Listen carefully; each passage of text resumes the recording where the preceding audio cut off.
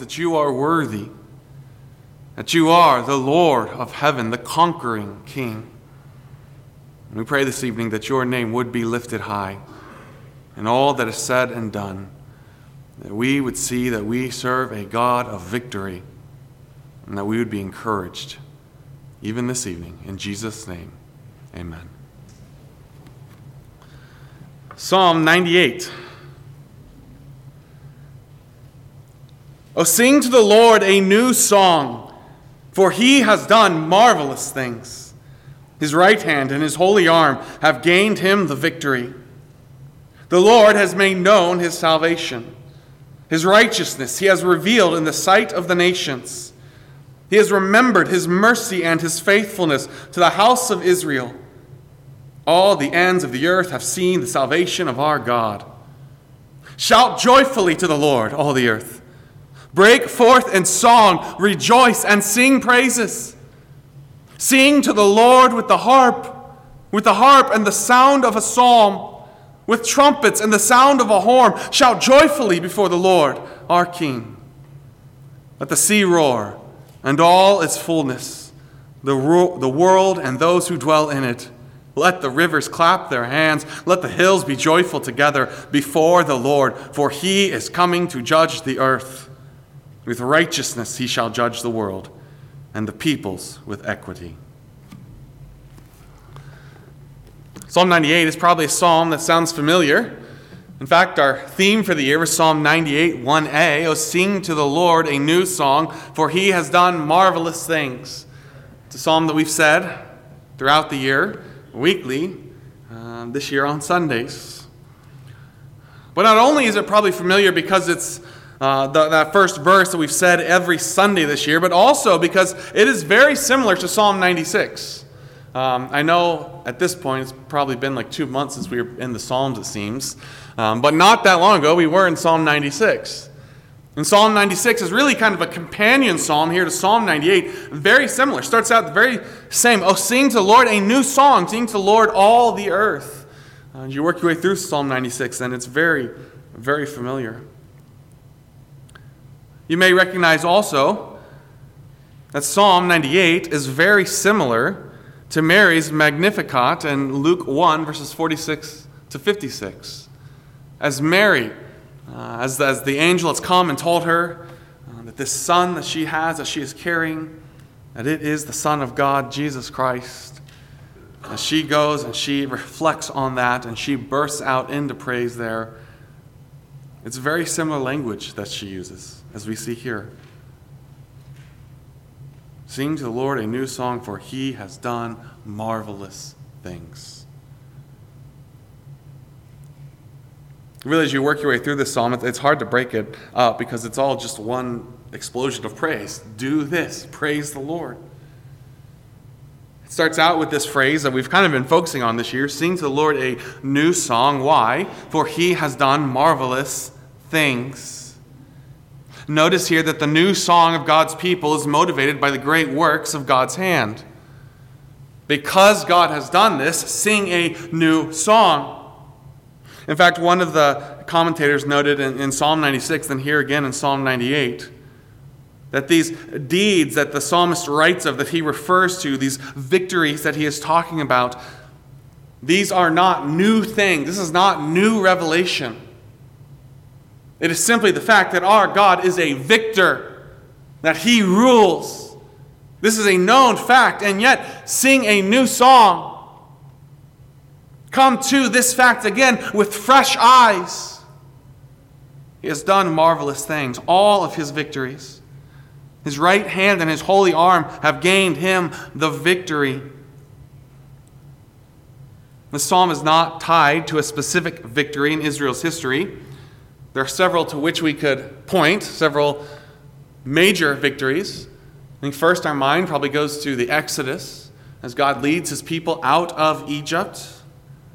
You could also go to Babylon, as the Lord leads his people out of Babylon there in exile, along with the Exodus, back to the Exodus, along with the Exodus, not only out of Egypt, but then also in the land, as he leads Joshua across the river, and then they conquer all of these cities.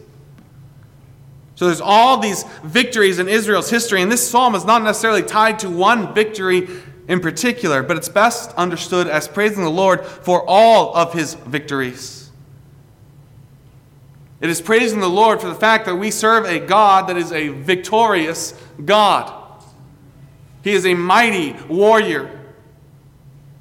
Ultimately, this psalm even draws our hearts and minds, specifically today as the church, as we look back to the cross, this psalm draws our minds to his ultimate victory over death and hell. His right hand and his holy arm have gained him the victory.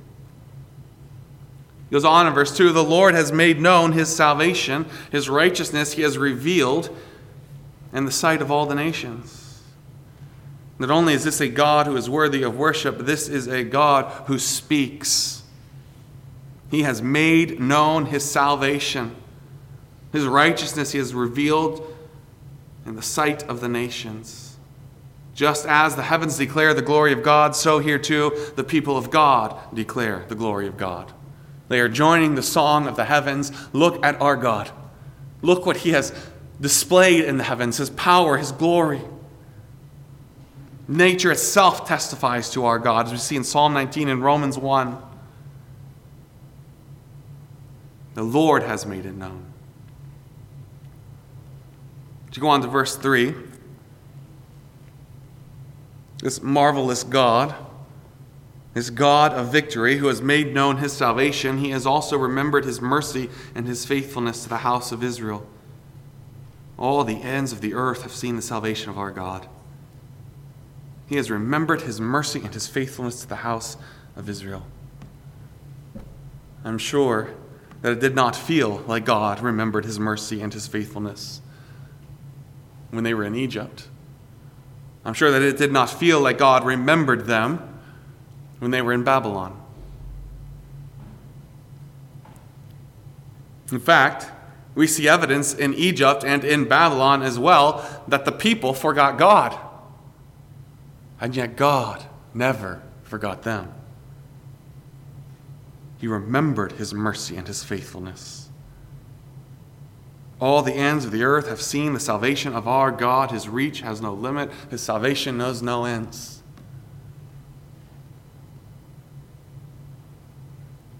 So verse 4 really kind of returns back to the beginning of verse 1. Sing to the Lord a new song. Here in verse 4 it returns, shout joyfully to the Lord, all the earth. Note the call there to all the earth. This is a universal call to response. It's not focused on Israel, but all the earth. Right? All the earth has seen the salvation of our God. He has revealed his righteousness in the sight of the nations. So therefore, all the earth who has seen our God, all the earth respond in worship and praise to our God. Shout joyfully. These are joyful shouts. You can tell different kinds of shouts, can you not? You can tell when someone is shouting because they're scared, when someone is shouting because someone's chasing them, or when someone is shouting for joy. It's kind of the same with crying, right? You can tell when you're sad crying or happy crying. My kids used to not be able to pick that out. They'd be like, why is he crying? It's happy crying. It's the same with shouting. You can tell the difference between happy shouting, joyful shouting, and sad shouting. This is joyful shouting. It is shouting that has been informed by God's marvelous deeds.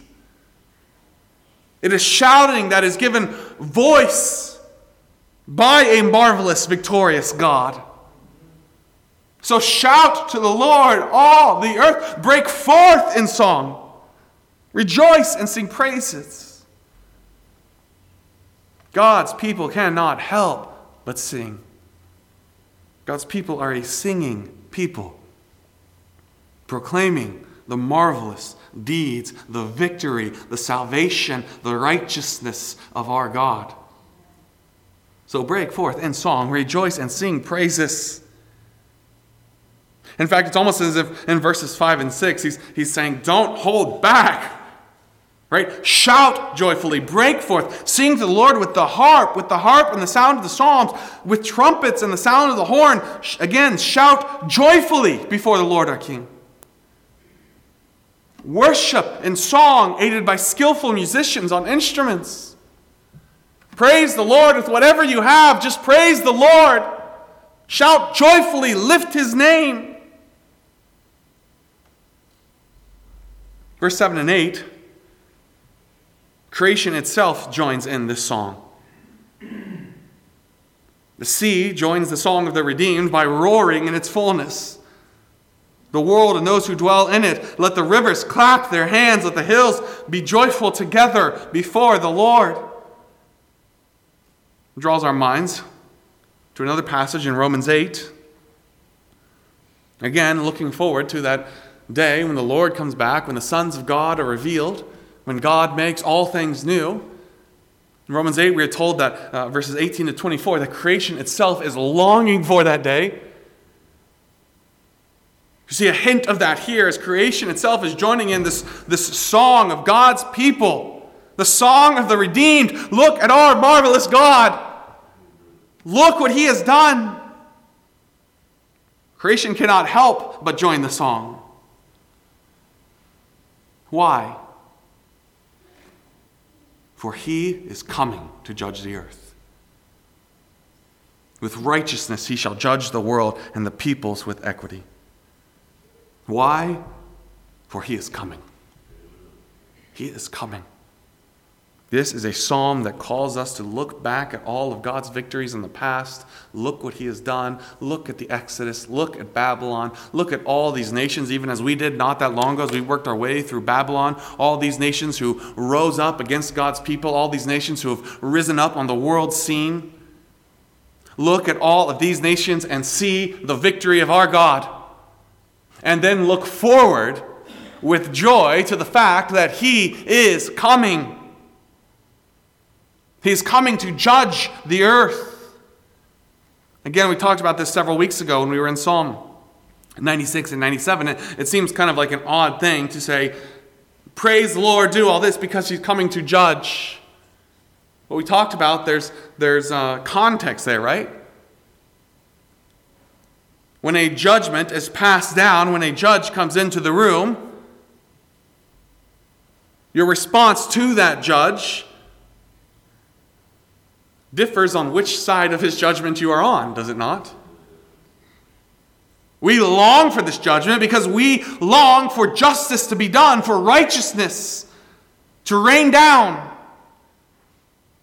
And he is coming to bring judgment, to bring righteousness, and to bring justice. And we long for that day. Even so, come, Lord Jesus. But he is coming. So sing. All will be well because all will be right.